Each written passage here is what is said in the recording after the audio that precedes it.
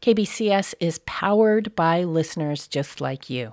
Support this and other KBCS stories, interviews, and highlights by donating at our website, kbcs.fm.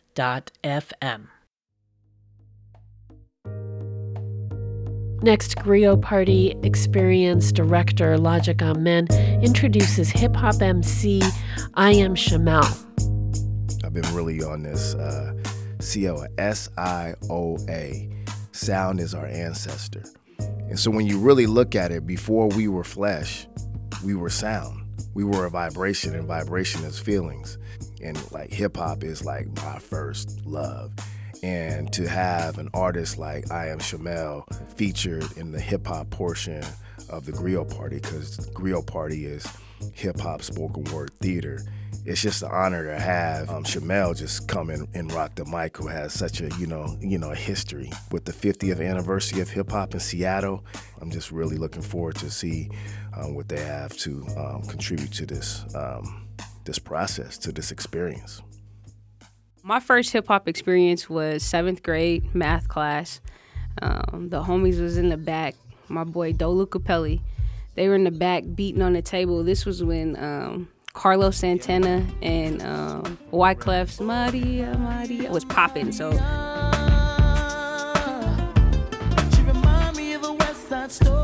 with the pins and just their hands, they was beating on the desk, recreating the beat.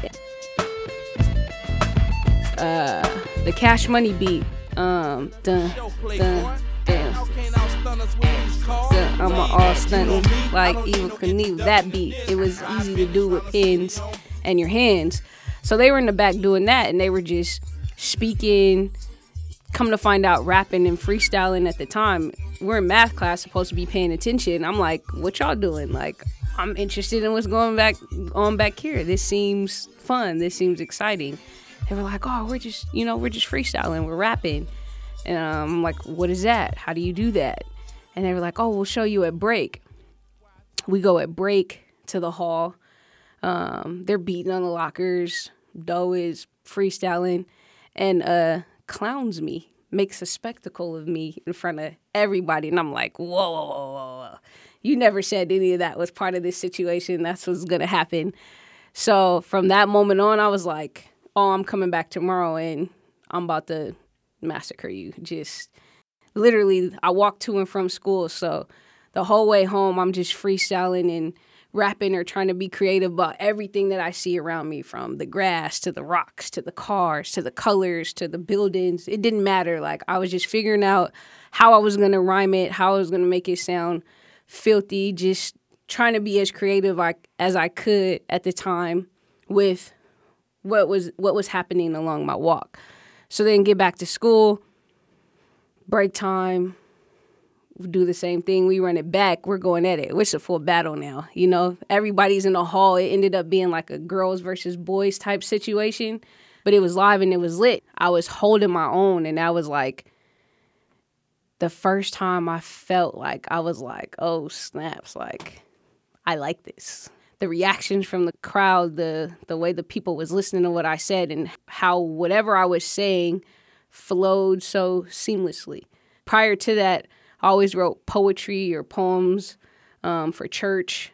People at my mom's job, I used to do like cards and poems for custom for people's anniversaries, birthdays, whatever they wanted to. That was just like my little side hustle. But from that moment on, it was like, oh yeah, this could be something. With my tongue, so they charge me for my bars. Solitary confinement, cause I have no regards. My mouth will be the death of me, at least that's what they say. I spit it with intentions, leave these suckers disarray. That discombobulated. So you had already been interested in writing. Mm-hmm. It's part of the art Mm-hmm. as well. Tell me a little bit about this culture of hip-hop and how it builds people up, and then there's this battling. Hip-hop is an outlet. Hip-hop is a way of life in multiple different forms and facets. You have the lyrical aspect of it, rhyming. You have the b-boying, you have the DJing, you have the graffiti. Then you have the knowledge and the empowerment as far as the education that comes from hip hop and just learning about who you are as a Black person, as an African descendant or native.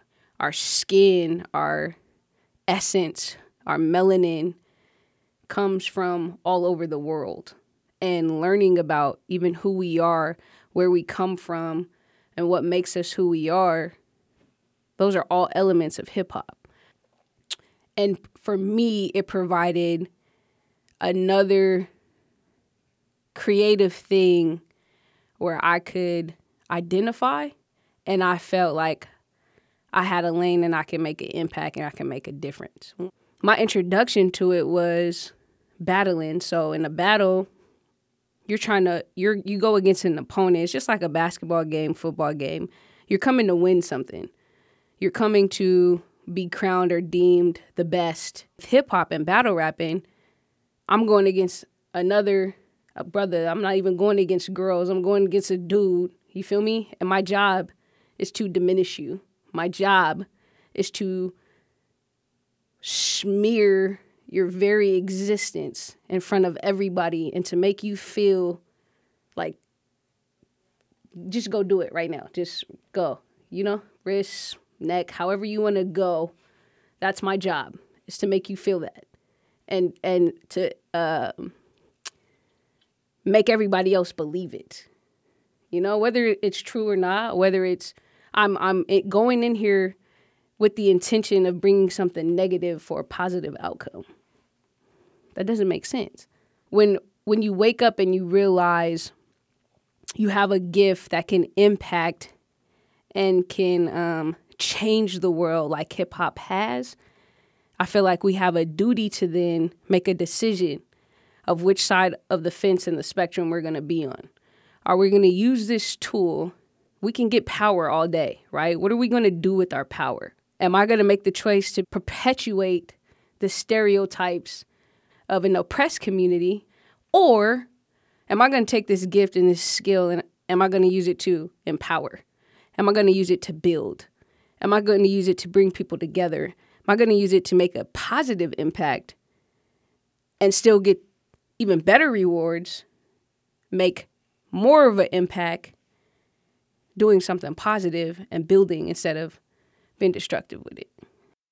I did circuits, battled, and hurt a lot of feelings to come to the conclusion that it's like, hey, I can go another route and still be effective, impactful, maybe more effective and more powerful, uplifting, building, and empowering than tearing down. So what's an example of how you've used this to heal and to build? I would say just releasing the music. A song can speak to you and invoke an emotion.